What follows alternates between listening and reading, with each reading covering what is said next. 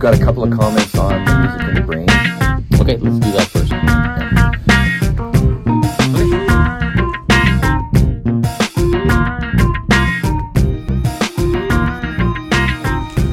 All right, on this music in the brain thing, the only comment that I wanted to make is that there's a lady, Lisa Feldman Barrett. Okay. So she's written several books, but she is kind of turning the idea of the amygdala being the center of emotional reactions on its head. So people might want to read that book. So the point of it is that actually they're now finding that the amygdala, typically in classical psychology, this is the area of involved the brain with emotional reactions. Yeah, so and in this case, to music. If people overreact, if they get super angry, if they or super depressed or anything like that, it's all there, and it's always a fight between the logical brain and the emotional brain, right? Yeah. And actually, she said she's finding that there's a lot more balance to the brain. That all those pieces of the brain are integrated. It's not one that sort of overpowers the other. And also that there's a lot more choice involved than people realize as to how they behave and how they react. Okay. So the amygdala would still be involved with emotional reactions, but you're saying it doesn't... It's not the center of it. It's not all that it is, and then it just is a chain reaction to some other part of the brain. It's not the type of thing where the amygdala can just like take control. However, there is the subconscious that can do that, right? The subconscious can take, a subconscious... I'm holding a pencil and I'm subconsciously doing something until I take over, right? And say, hey, stop doing that. Put your pencil down. Mm-hmm. Yeah. Right? That's the way it is. So when you're listening to music, there's a couple of ways you can do it, according to her model. Is that autonomic? Is that what it's autonomic response? Could be. You're not thinking about it. It's just... It's like when you drive a car and you try to describe to somebody who has never driven a car how you drive a car. Well, I mean, just think about breathing. Like when in my choir classes, I always tell the kids, think about your breathing or make sure you're breathing. And they're like, of course I'm breathing. If I wasn't, I'd be dead. Exactly. Not exactly what I meant. But there's it comes back to mindfulness, right? What do people these days, that's a kind of a buzzword, mindfulness, but it's really a thing where you're so when you're listening to music, are you listening mindfully or is it just something that's there? Right, yeah. Or... That's amazing you said that, because in the diploma, the International Baccalaureate has three different... Again, watch your language. Sorry, I didn't mean to say... I meant to say the B word. Baccalaureate. Yeah. They have the diploma program, which is for, in our school, grade 11 and 12 students, okay? And Ellie's just getting... She's in 10th grade, so she's getting introduction to all this stuff. And she was talking about theory of knowledge, which is one of the classes that we teach here at the school. Theory of knowledge? Yeah. What is that? It's one of the required courses, and basically it's how do you think... It's metacognition, basically. Right. But it's also... So thinking... Knowing what you know? Knowing what you know, knowing thinking about how you think, and learning about how to learn. Those kinds of meta things, right? Yeah. But it's more sort of than... a bird's eye view of what's going on in your own head. In the cave. But also learning how to analyze and how to question things. And my argument to our TOK teacher at the school... Ted, who's also one of the guitar players in my band, by the way. Which is kind of cool. Shout out to Ted. Ted, yeah, there you go, Ted. But my comment to him was that I think nowadays, more than ever, maybe this is just me being an old guy talking, but more than ever, it seems like the ability to analyze is more important than ever, because we have so much information coming to us more than ever in the past, which... we have to figure out how to analyze what are the sources and how do you know what's true and what's not true and what are the biases and all those critical analysis and also filtering. So that's not new. I just think that it's more important than it used to be. Correct. I think it's a really important part of what we do. So theory of knowledge, and what you're talking about, that sort of analyzing the way that you think, and the way that you listen, right? Yes. To something.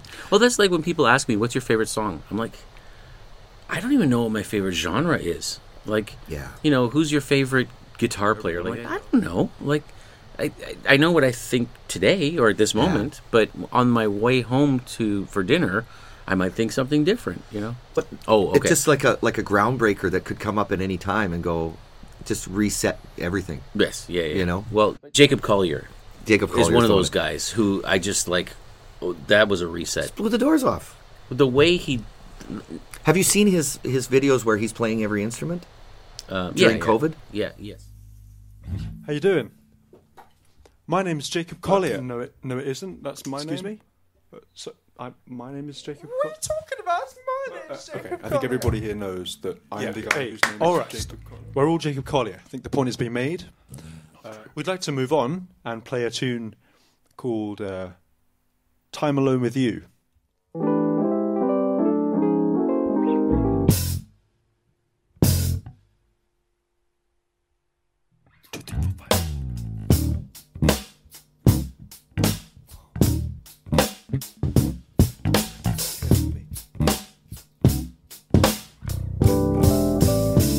If you wanna get sunshine all night, walking on the rooftop, moonlight, I'ma go get some time alone with you. Oh, we could go dancing. But I'm thinking about the way he does concerts. It's more like... It's very interactive, isn't it? Yeah, it's almost like kind of a really cool TED Talk, you know? And I don't know how to describe exactly. And his but- audience, whether they're musicians or not, are musicians. What's up, Toronto? How you guys feeling?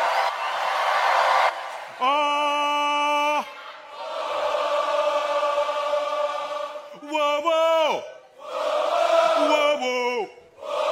Whoa, whoa. Oh, yeah. Oh, yeah.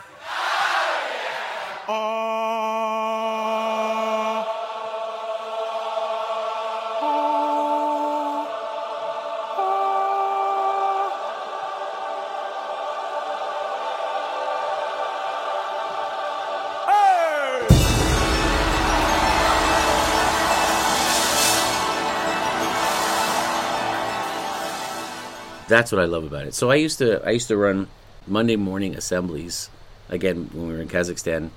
It's very alliterative of you. Thank you. Yes, I didn't think of that, but... Monday morning. Holy alliteration, Batman. Monday morning meeting. Yeah. Well, we used to do that, and I used to do things like that. So I'd have them do My Bonnie Lies Over the Ocean, and I would teach sections of the audience different parts, and I'd wave my arms, and they'd do, or like, what's the one? Fish and chips and vinegar. Yeah, 1 bottle of pop, 2 bottle of pop, 3 bottle of pop, 4 bottle of pop, and then you have the fish and chips and vinegar, and you do it as a round. But then I would like conduct the audience, you know. And I saw him doing that. I was like, oh, it's mind blowing how well he does it. Yeah, massive audience, and how did he become super famous doing that? Because it was something different, something new. People were part of it. YouTube. Yeah, he got famous on YouTube. And I would say social media in general, because like there's the Instagram stuff. Like I remember seeing him on like Instagram, you know, just doing a little cool little post of him doing something, maybe a 4-part harmony that he would sing, not realizing that was not even scratching the surface, right? Yeah. And then I took a conducting course, maybe 2 years ago or something like that, and the one of the professors teaching the course asked us, what do you think is the next big thing? And he himself said, I'm going to start it off, Jacob Collier. Go. And we're like, it's a pretty good one. I don't know where to go after that, you know. So how did we get here? Just thinking about how the brain works in regards to music, and this comes to my next point, which is that what people are looking for, and I think the reason that remixing is the way that, because we talked about, is everything a remix? But what we haven't explored is how does that contribute to the evolution of music? And think about a revolution. A revolution is more bombastic. It's more It's the point is to do away with the old to Right. bring in the new. Whereas Right. this doesn't have to be that. No, and I think that the reason for that is that because people want something familiar. They want it to. They don't mind if it says something new to them, but it still has to have something. And you find that with the tribalism and all of that, right? Like, I like this genre of music because that's what I grew up with, or I like this genre of music because when I was doing XYZ pleasurable thing, this relates to that. So the image that we have here, the hippocampus, involved in music memories, experiences, and context, right? So that part of your brain, according to this, I heard you said that maybe I it's more. don't know that complex. this contradicts in any major way what she was saying. It's just I just not as wanted clear to point cut. that out. Yeah. Okay. But so I put here because of this image of the brain and the explanations here. I thought, why do people do covers then? Why do we like it? I remember Prince did an after concert show in like a club. Not that I saw that. I heard a recording, like a bootleg recording. And he did this one thing, a loop is a loop is a loop is a loop is a loop is a loop. And it was just a little thing that he did, but I remember it stuck in my head from the first time I heard it. And it was just like one aspect of what he was doing in this like really funky version of his band. You know? And I was like 12, And I remember thinking, so there's joy in repetition, right? Yeah. Well, you look at my kid's 7, yours is 10 or 11, and 12. 12. Yeah. Oh, jeez. Yeah. And he will repeat things again and again because he just likes them Right. so So much. there's joy in repetition. Why do we do covers? Now, I'm not talking about why record companies want bands to do covers. No, just like you go to a bar, you see a band doing a cover. Right. Cover That's version. exactly. So like you play covers in your band, Yeah. I play covers in my band. Yeah. Like, why do we do that? Not Well, and even your mashup of Palcobel and Memories is a cover. right. It's 2 covers. Exactly. It's 2 covers. And why? Because we love having that familiarity.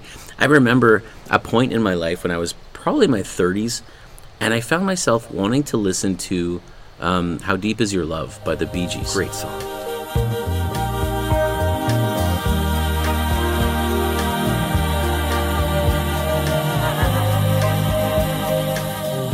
Know your eyes in the morning sun. I feel you touch me in the pouring rain. And the moment that you wander far from me, I wanna feel you in my arms again. And you come to me on a summer breeze, keep me warm in your love. Then you softly leave, and it's me you need to show. How deep is your love? Is your love? How deep is your love?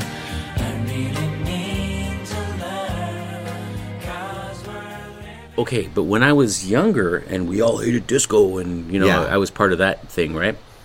And yes, I'm old enough to have had an opinion on disco. Yeah, me too. I mean, it was the dregs of the universe played disco. All that- was- and I don't think that way anymore. But I saw exactly, and I saw an interview on City TV. I remember before Much Music came out, which was Canada's version of MTV.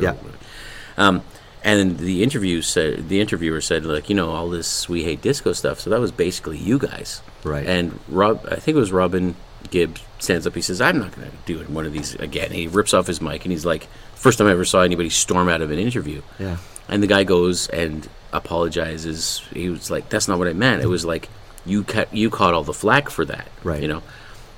My point is, I remember thinking that as a kid when my sisters were listening to the Bee Gees, and I was saying they just like him because like Barry's handsome. That's, you know. But Is then that how you talked to them when you were that age? a lot. Very good. That's good Good stuff. stuff. No, I remember listening to the Bee Gees at that time, and I didn't like it. I wanted to hear rock stuff, and I didn't like it either. I mean, and it's the age that you're at. It's the guys the people that you hang out with. Sure. What are they listening to? And it's how you're feeling at that point. Like Yeah. when I listened to 1984 Van Halen at that time, when I heard Hot for Teacher, Yeah. that drum part.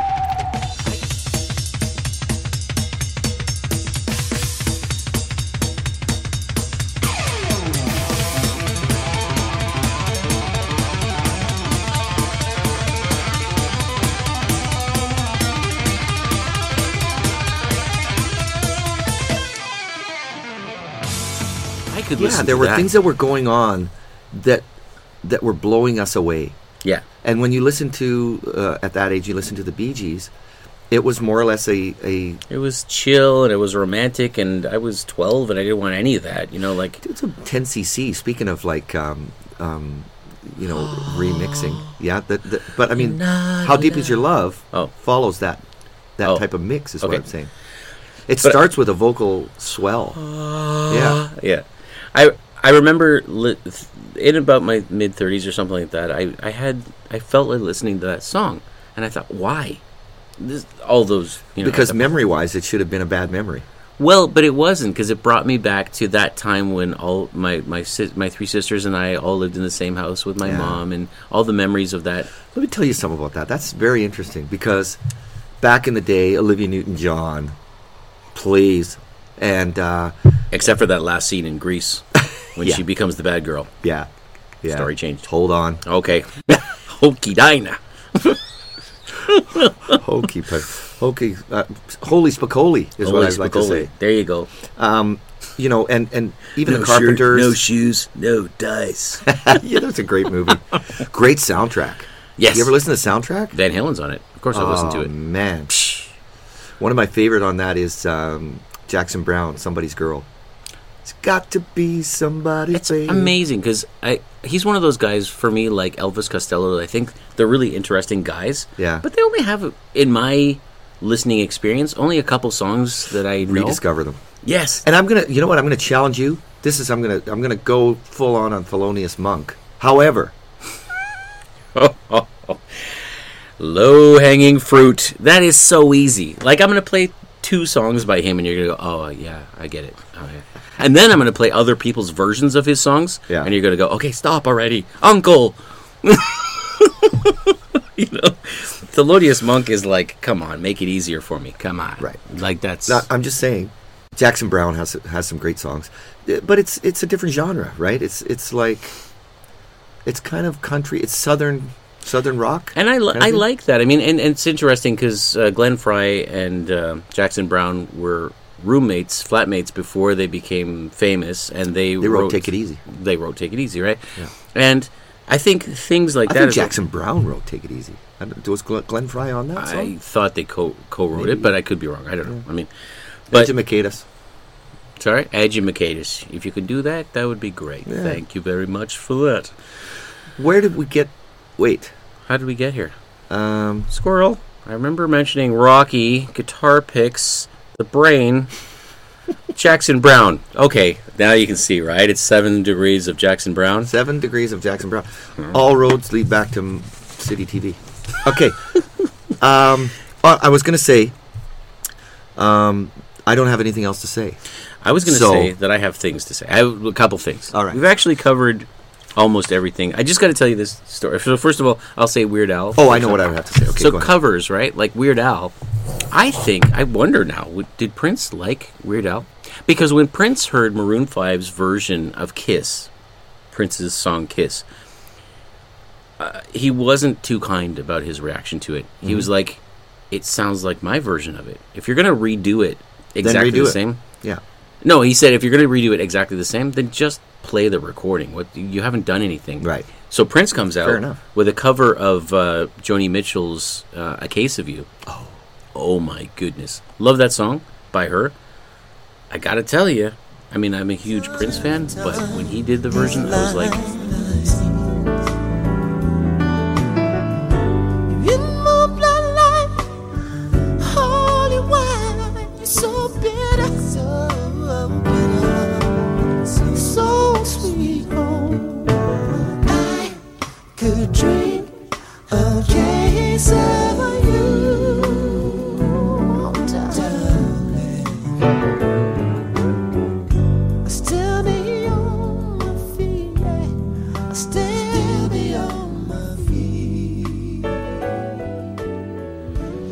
I played it for my sister, Margot, and she was like, it really sounds like he understood the essence of that song. Mm-hmm. That's what I love about it. Yeah. He did it, of course he's Prince, so he did it masterfully anyway, but he did it his way. Yeah. And he made it his own, right? Which, Joni Mitchell, I mean, what a songwriter, you know?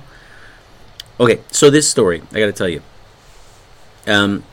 So I heard that MIA, I'm looking at using chord sequences and melody lines. If you're following along at home, it's item just number in 3. case you're not looking at that. You can't see that. Oh, no Jewish accents. Okay, so MIA, we mentioned in an earlier episode that Paper Planes was a huge hit. Yes. Right? Yes. Dun, dun, dun, dun, dun, dun, dun. All I want to do is, and I'll play a sample of it. I'll play like a little clip. What now? Right. Hold on. I'll play a little clip of it right now. Everyone's a winner. We're making our fame. Bonafide hustler, making my name.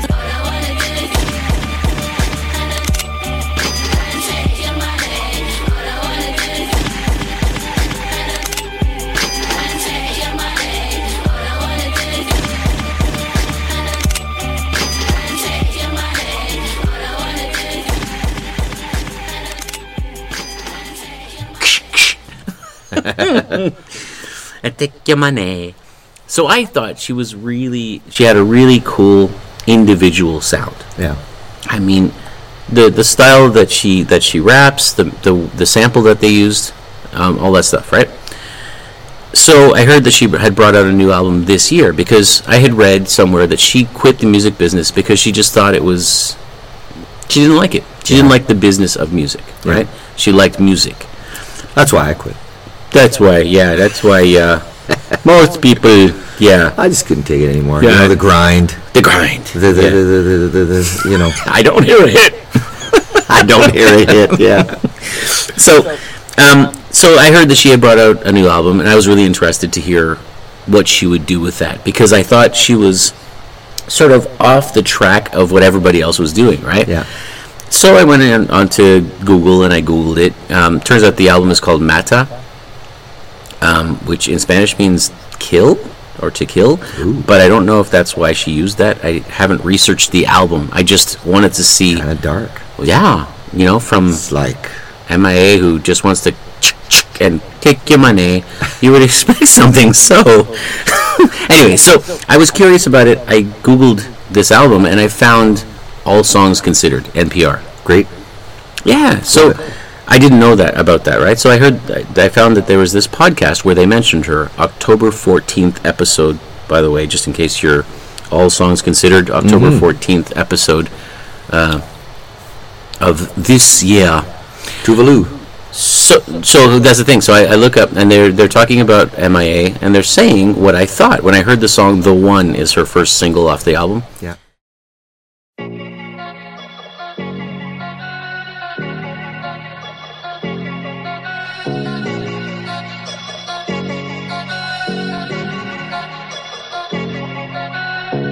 Got a ticket for the city that's fire. Tech 9 for the side that fire. At a protest like, come on and try it. Put your picket down, come on and riot. Down off there, over in the east side. Got a plane like, I'ma let the trouble slide. Done stepped it over to the west side. Paperwork, yeah, I'ma get it certified. Head to the gate, I imitate.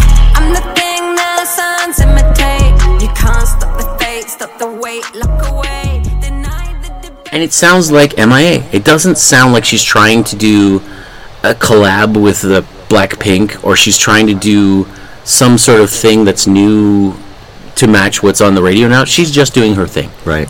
Love it. Because I think she's one of those people that probably can't help but do her own thing.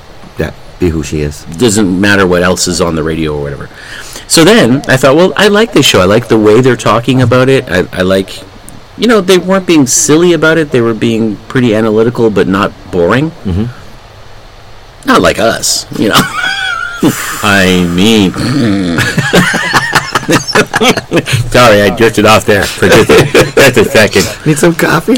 So then they go, and now this new song by Tuvalu, right? Mm-hmm. Which I don't know how many people have heard of Tuvalu. I had no idea what that was. They actually said Tovlo. Tuvalu, valu, valu. Okay, there you go. Yeah, so you've heard of something that sounded a little bit like it. There you go, check. Anyway, so they start talking about Tuvalu. And I'm like, Well, I'm curious. I've never heard of this person, but they're big enough that a podcast is featuring her new song. Mm-hmm. Tuvalu has an album called Dirt Femme. And I predict, I'm going to make a prediction right here. Should we bring it in? Let's bring it. Prediction, Tuvalu, Dirt Femme is going to be a huge hit this year. I don't know which song off the album, or if it's just going to be the whole album. I think Tuvalu is a name that we're going to hear a lot more of in the coming months. You heard it here first. Did I say you heard it here first? Maybe we should do it. Pan out. All right. So I start listening to this song, and I'm like, oh, I do know this song. Oh, wait. No, I don't know this. I'm confused. Mm-hmm. And I realize it's a melody that I've heard before. So here's that melody. Look alive and come with me. You're to die for every day. Drag you out at midnight to dance in headlights and making out in the rain. Look alive and come with me. You're to die for every day. When I think about you, the world goes less blue. Let's do it over again. Look alive and come with me. You're to die for every day. Drag you out at midnight to dance in headlights and making out in the rain. Look alive. Okay. Uh-huh. Now, you would recognize that melody without probably, a lot of like pop through the years kind of stuff, sure. But for me, it was something that I recognized the melody, but I couldn't think of what it was. So Right. I Googled Tuvalu's new song. The song is called "To Die For," and she used the two die and the number Very 4, Prince-like, which instantly I'm thinking, okay, I like her a little bit more. Yeah, yeah. So then I find out that it's a song called Popcorn. 1972 release. Hot butter. By the band Hot Butter. I bet you the FM guys got a kick out of that. Oh my god. This is the new hit, Popcorn from Hot Butter. Hot Butter's Popcorn.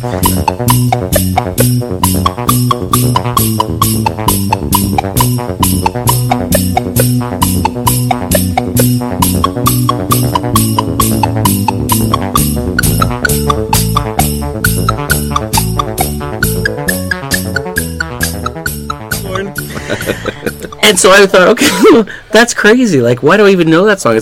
And then it turns out Popcorn was a cover of Gershon Kingsley actually did a Moog version of it from 1969. Cool.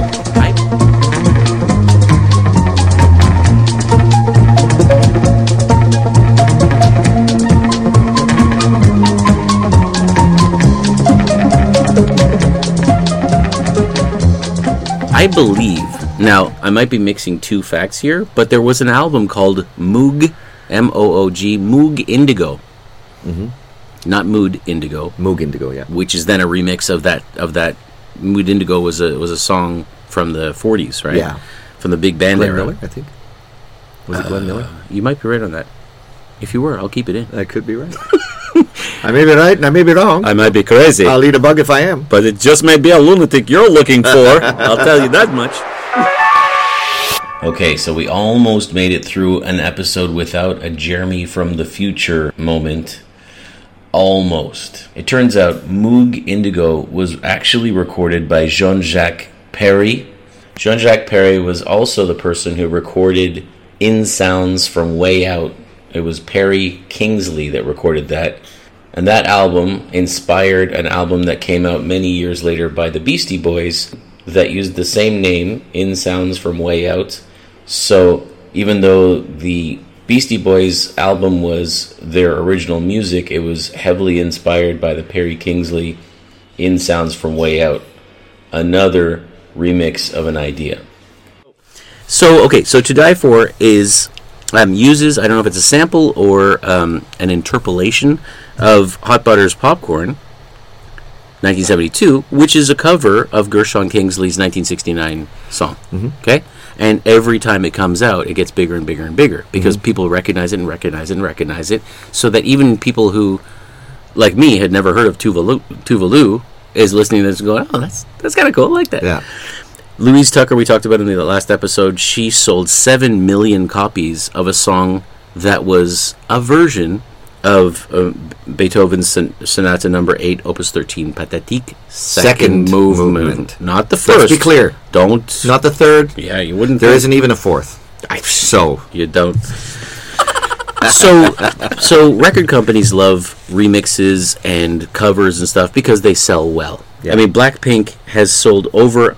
They've had over 158 million streams. God. And over 17,000 downloads sold. It was released in September 16th of this year.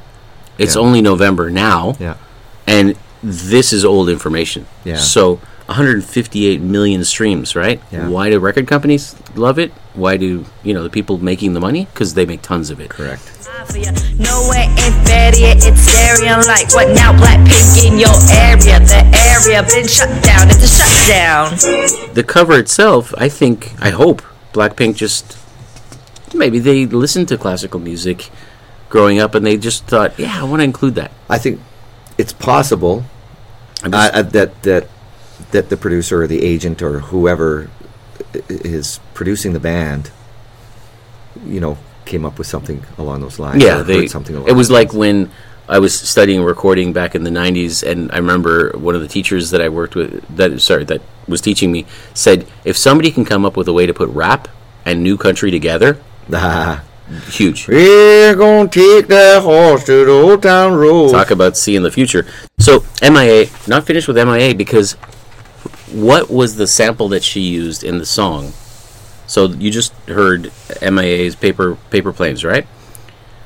I didn't. Yes, I did. Yes, you did, just recently. Yeah. Look more convincing. I did. There you go.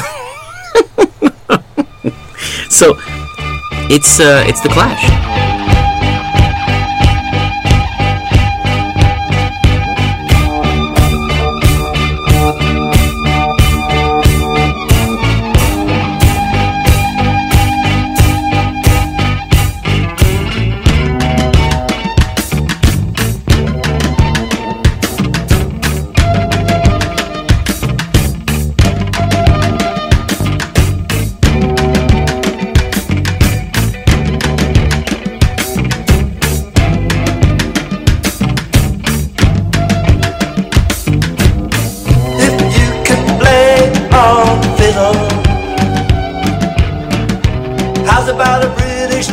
So, the Clash, the song is called Straight to Hell. Mm-hmm.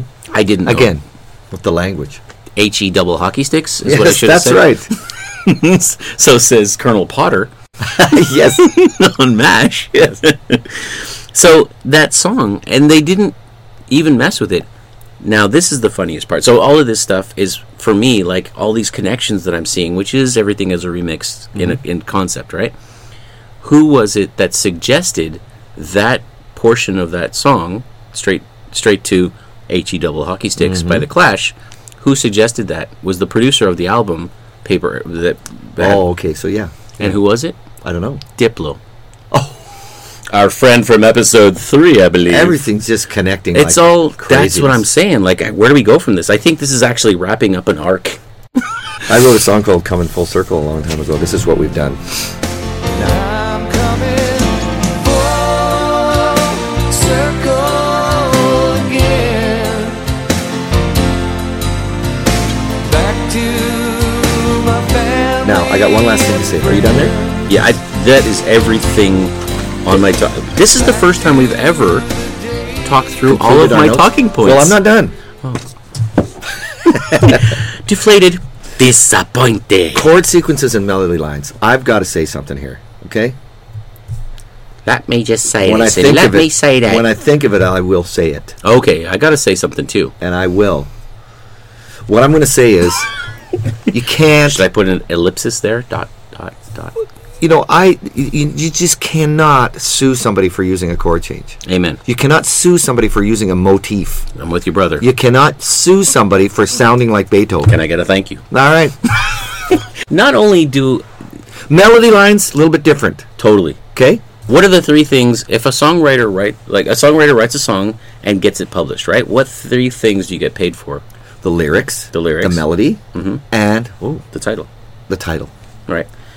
So those three things, right? And the title, that's pretty iffy because like kids say to me, I want to do the song Believer. I'm like, which one? Yeah. There are 1,000 songs. And you know what's really funny? There's a Cascade. Back in the 80s. Oh, Cascade. That brought me back to the Muse and Queen connection. Go ahead. Power of Love. Yes. Had like 3 different versions. I was not aware of that, Mr. Cooper. My kid asked me, who's Mr. Cooper today? Have you seen Wayne's World? Have I seen Wayne's World? All right. Yeah. So Alice Cooper is there giving him a history lesson on the Native Americans of Rock and Roll Hall of Fame. and Wayne is sitting there with his long hair and his hat.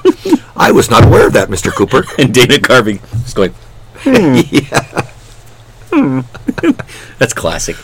They do the same thing in that newer movie. What's it? It's called like Heavy Metal, or there's a movie about these 2 outcast kids who one of them is a really good guitarist who just wants to be. Oh yeah. They do the same kind of. Yeah, I'll put the image up. I'll put it in the notes. But speaking of Wayne's World, Bohemian Rhapsody scene is to die for. I think we'll go with a little Bohemian Rhapsody, gentlemen. Good call.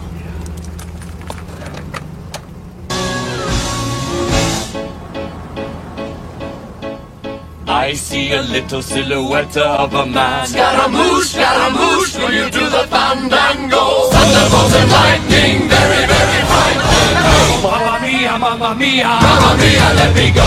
Beelzebub has a devil put aside for me, for me, for me.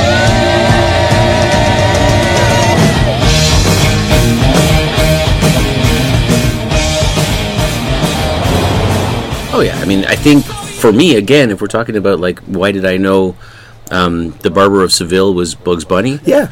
Why did I know Bohemian Rhapsody to a whole new generation? I don't think I knew that song at that point. Actually, no way. Really? No, I probably would have. You had to have. Yeah, it was 90s. It was 92, 93. I would have known the song, but when I had that, like every time that song came on from that point forward, even to now, when you guys play it, I go dun, dun, dun, dun, dun. I still do that. Speaking of which, there's an Italian guy, I think he's Italian, that does the vocals all separated out if anybody ever wants to learn the harmonies. You said that's how you guys learned it. You just gave that video, the link. Pick your part. To this. So we mentioned Muse, Cascade. Correct. So Queen and Muse, the reason I mentioned that, I didn't play, but I will play the United States of Eurasia, which was the first song I ever heard by Muse. They can be won, and these wars, they can be won. And do you want them to go on? Why split these states when there can be only one? And must we do as we're told? Must we do as we're told?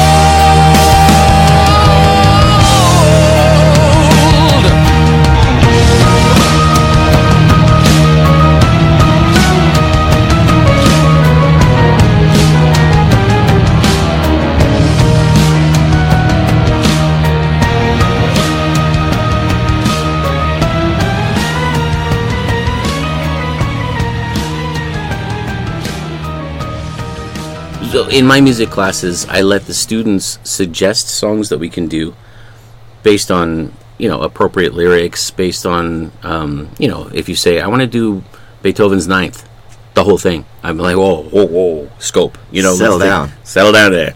But I let them choose First of all, it's songs. like an hour and 15 minutes. Yeah. I mean, it would take us a while. Yeah. And some of my students are beginners on their instruments, and their instrument is ukulele. And there's a huge choral section in that. Yeah. So my point is, I let the students choose, or at least suggest the songs, and then once I shortlist the songs based on, whether or not we can do it for a variety of reasons, they vote and they choose the songs. Okay. A couple of years ago, my class suggested and voted for, and we did, United States of Eurasia. Oh, nice. And that's the first time I ever heard of Muse. So this is a few years back, right?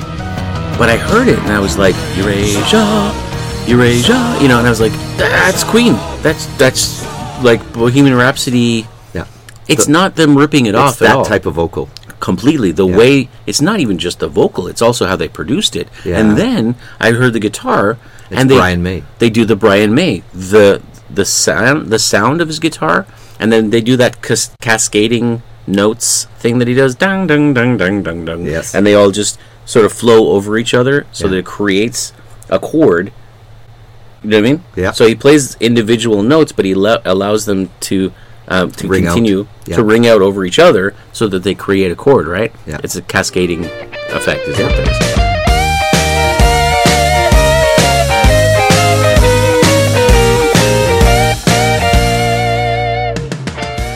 And I thought, oh my, like, this is a new band at the time that my students loved, and it was Queen. Yeah. Taken to the nth level in terms of what you said about being like classical influence and all that kind of stuff, right? And there was a kid who could play the Chopin, it's a nocturne at the end. Yes. In E flat, I think. Yes.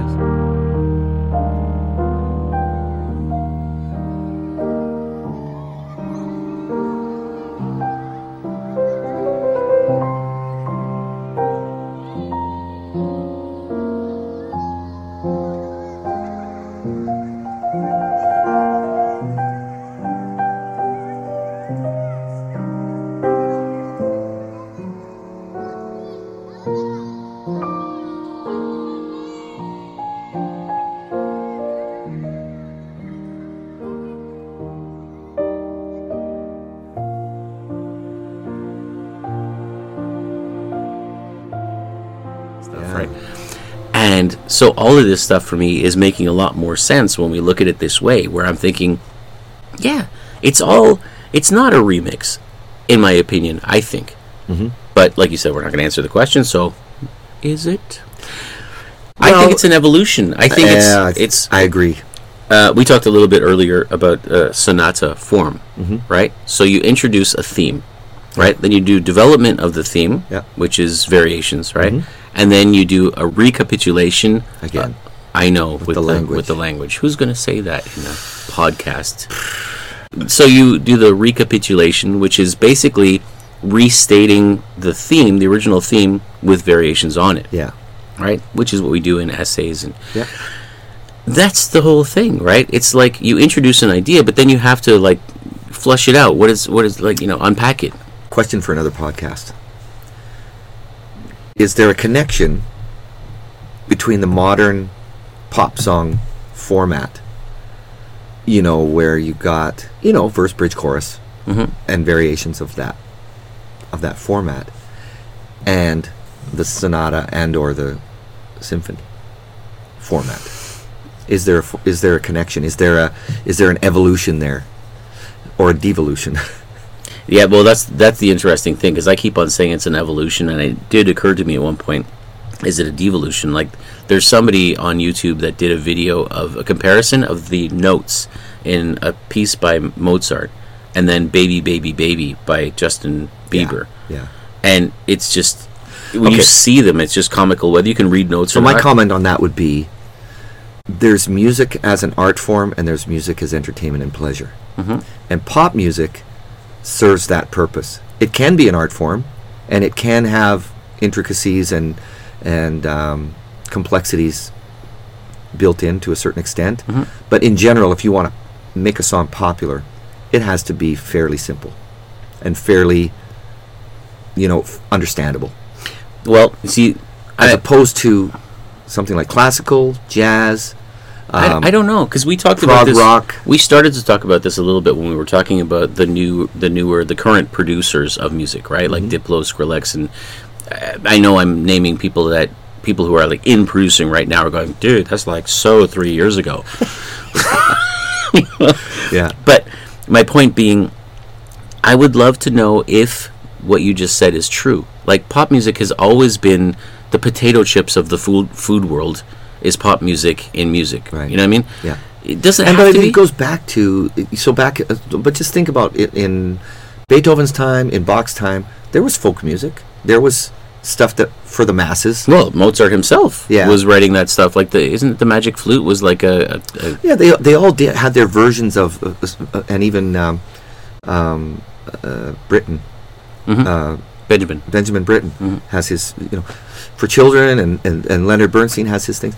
But I'm just saying, like, it doesn't have to be deep and complex and whatever to be enjoyable. But, the reason why I think jazz music never really got as popular as it might have is bebop, you mean? Because like big band jazz was huge. It was the pop music of the day. True. Yeah, there were elements of jazz that were a lot more, but again, a little bit more understandable for the general public. Sure. Yeah.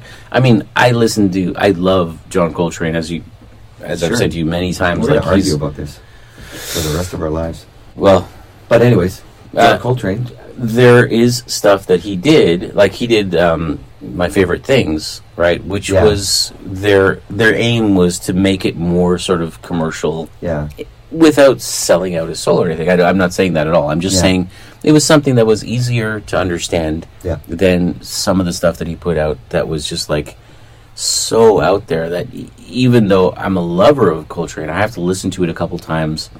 For me, it's like a scavenger hunt. I'm finding the notes that he put together, the rhythms and stuff, whereas for some people it's like hitting them with bricks. It's just so hard to understand. It's how could you want to listen? It's cacophony, right? Right. So I do think there's more to be said about whether or not this is evolution or devolution. There's more to be said about whether this is sellouts versus. But I think those guys that do stuff like experimental, like what you were saying, and even Frank Zappa, and you can go on and on. The list is extensive, and even Glenn Gould when he was trying to sort of push the boundaries. Yeah, they have to do that. You have to have people that do that, and even Mozart and Beethoven, right? Yes, to sort of push it. Yeah, push it forward. Well, it's like when you write a song, right? Some people purposely don't do this, but if you want to write a pop song, you have to have hooks. Yeah, and it has to sound familiar. Even though the person may have never heard it, you go, I like this, and I don't know why. Yeah, and probably the reason is because it's got some familiarity to it. John Mayer is a great example of writing stuff that is really, they're really good songs. Yeah, and on top of that, they're really good pop songs, right? Because he's got hooks in there galore. Yeah, like when you watch Mary Spender talks about how John Mayer had written to her to ask her to analyze one of his songs, and so he like sent her. Right, she had done a whole thing. It's really interesting. I won't go into the whole story, but long story short, when she listens to it, she shows her reaction as she's hearing it for the first time all the way through. There's a whole string of YouTube videos where there's people that are listening to a piece of music for the first time, and experiencing. There's a whole thing. The whole thing, right? So it's all we want to have something that's just new enough so it's not boring. Yeah, it's very much like when my choir is singing "ah" for the third time. I'm like, we have one more in us, and then we have to do something else. Yeah. Do. We have to do something. Yeah, because it becomes monotonous. Yeah, right. So I think, I really like the idea of this question. For people out there, we're really not answering the question. We're hopefully giving some information for you to consider. Yeah. And hopefully to feedback on. What do you think? Yeah, what do you think? Feedback. Give us some ideas. Oh, bring it in. What do you think? What do you think? Mm-hmm. I think you ought to think about it. I think you ought to think. Put a little thought into Think about how you thought about it, too. A little and by the way, when you're thinking about it, don't forget to have the third person think about what you're thinking about. I'm so confused right now. What's it called? The theory of knowledge. That's a mind blower. Back away. TOK. TOK, theory of knowledge. Talk. Where's the tick? It's on the internet, which is all remix. The whole concept of TikTok was called Musical.ly, and this TikTok is a remix of that, which here in China is Douyin, which is a remix of TikTok, which is a remix of Musical.ly. What's our next episode? I think. Well, we've been talking about a few things. One is the Monk Coltrane Davis. We could do that. I think that's a deep dive, but okay. The other one is we could continue the exploration of, well, what if we had a build your fantasy band episode? You know what we should do for an episode? I know lots of things we should do. Chinese music. Oh, actually, that's interesting. I was going to say that Terry Riley wrote the song in C. He's a minimalist composer. And he wrote this song, which is a series of random sequences. I think it's 28 little 1 or 2 bar sequences, right? And then the idea is that each musician will pick one of those sequences and play it from that number. So that you could start at 28, play that, and then go to 1. And it'll still work? It just works. It's all in the key of C, which made it nice and easy in a way, right? Yeah. Rhythmically, it's quite complex. Yeah. And it was like groundbreaking stuff for Western music. Yeah. When we were living in Sumatra a couple of years ago, Ellie and I had the opportunity to go to Yogyakarta, which is on Java, on the island of Java, right? Close to Jakarta, to study gamelan music. Really? So we went and we did like a 1-week trip to Yogyakarta, and we studied gamelan music. So when I heard... Beautiful stuff. Yeah. And then I'll play a little sample because I have a thing that we studied based on that. But I'll play a little video of these guys playing gamelan music.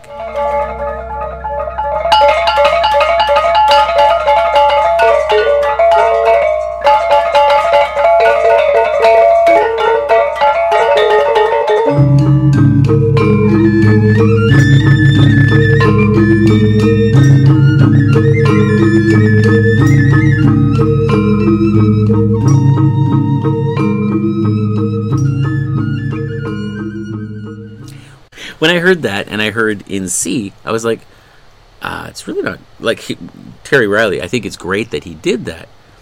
Steve Reich was one of the percussionists, one of the people who played in the first ever performance of In C. Steve Reich is the guy who came up with clapping music, which is the app that I'm addicted to on my phone right now.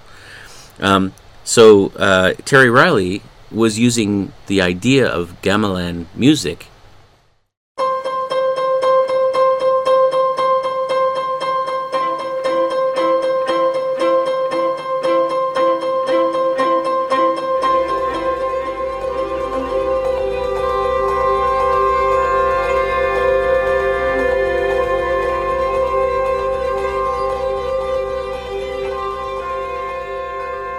Each of those players playing their different instruments are playing little fragments of music. So again, if you start at number 1 and play to 28, fine. If you start at number 27, play to 28, and then start again at 1, fine. You decide. Start in the middle. And it all fits, right? So it's basically little samples of music that you're just putting on top of each other. So I had my students do this last year in the choir and in my music mix band. Yeah. I just said, pick 5 of the patterns. Not even in order. Doesn't matter. Yeah. It works better if you go in sequence, actually, but... Yeah. So, he was doing... Whether he realized it or not, whether it was conscious or not, I'm not sure. But he was doing a remix of gamelan music into Western music styles. He wasn't using gamelan instruments, but he was using the songwriting concept of it. That concept. It's almost a math puzzle. Basically, yeah. Yeah. You can do that. I've done that with when I used to teach way back in the day with the pentatonic scale, where you just give them, pieces of the scale. Yeah, and I play my thing, and I go, you play whatever you want. Yeah, but you have to use these one. notes. You've got this one. You've got this one, and I would do it in chunks of 3. So they would, if it was the C minor pentatonic, it would be C, E flat, and F would be the first 3. And then G, B flat, and C would be the second 3. And then so you can do whatever you want there, do whatever you want there, and then I'll play the basic blues thing. That's nice. I didn't chunk it like you just said, but I was going to say that I used that as well when I used to try and teach improvising. Yeah. Because teaching improvising, which sounds like an oxymoron, you actually do need to have... You've reminded me to get back on this with Lincoln, because when I taught him piano a few months back, at the end of each lesson, we would have just kind of a thing like play whatever you want. Jam. And he loved that. Should we wrap this thing up? Yeah. So next episode, you said Chinese music. One of the things that I want to talk about was another sort of versus thing, the Fanny versus Felix Mendelssohn. Mendelssohns. I've been listening to Fanny Mendelssohn like all week, and it's so good. I had no idea. There was another one. Let's do that. We just keep the theme. It is nice to think maybe keep the theme and then move to the jazz players afterwards. Yeah. So, our next episode, you think we should do Fanny Mendelssohn and Felix Mendelssohn? I believe that's a good one. I'm not sure if we have to do it as a versus thing, honestly. It's just exploring this brother and sister. Well, and we can. It also ties it. Connects the dot of them with the Schumanns and Brahms, right? Who were all friends. And even Beethoven, for that matter. There was something about Schumann. Mendelssohn and Schumann had a falling out over. Mendelssohn was also conducting something that Robert Schumann had written, and they had a falling out, and they never reconciled up to the day that Mendelssohn died, or Schumann died. Yeah. Let's find out. Okay, so Fanny Mendelssohn and Felix Mendelssohn. Next episode, we'll take a look at their music and just basically take the... For me, I'll be thinking of it like we thought of Clara Schumann, like, why isn't this composer more famous? Is it simply because she's female, and then it took all this time for us to say, okay, we accept it? Is it that? I don't know. I think we probably will find that it is, but let's find out. Yeah, but let's find out. So, thank you very much, Mr. Leon. Thank you, Mr. Jeremy. No, thank you. No, you. And you over and there. You. Thanks Our very minds much. on music. Our mind on music. Our mind on music. Thanks for putting Lincoln in last time. Don't forget to like and subscribe. Good night. Does anybody know why we do that? No.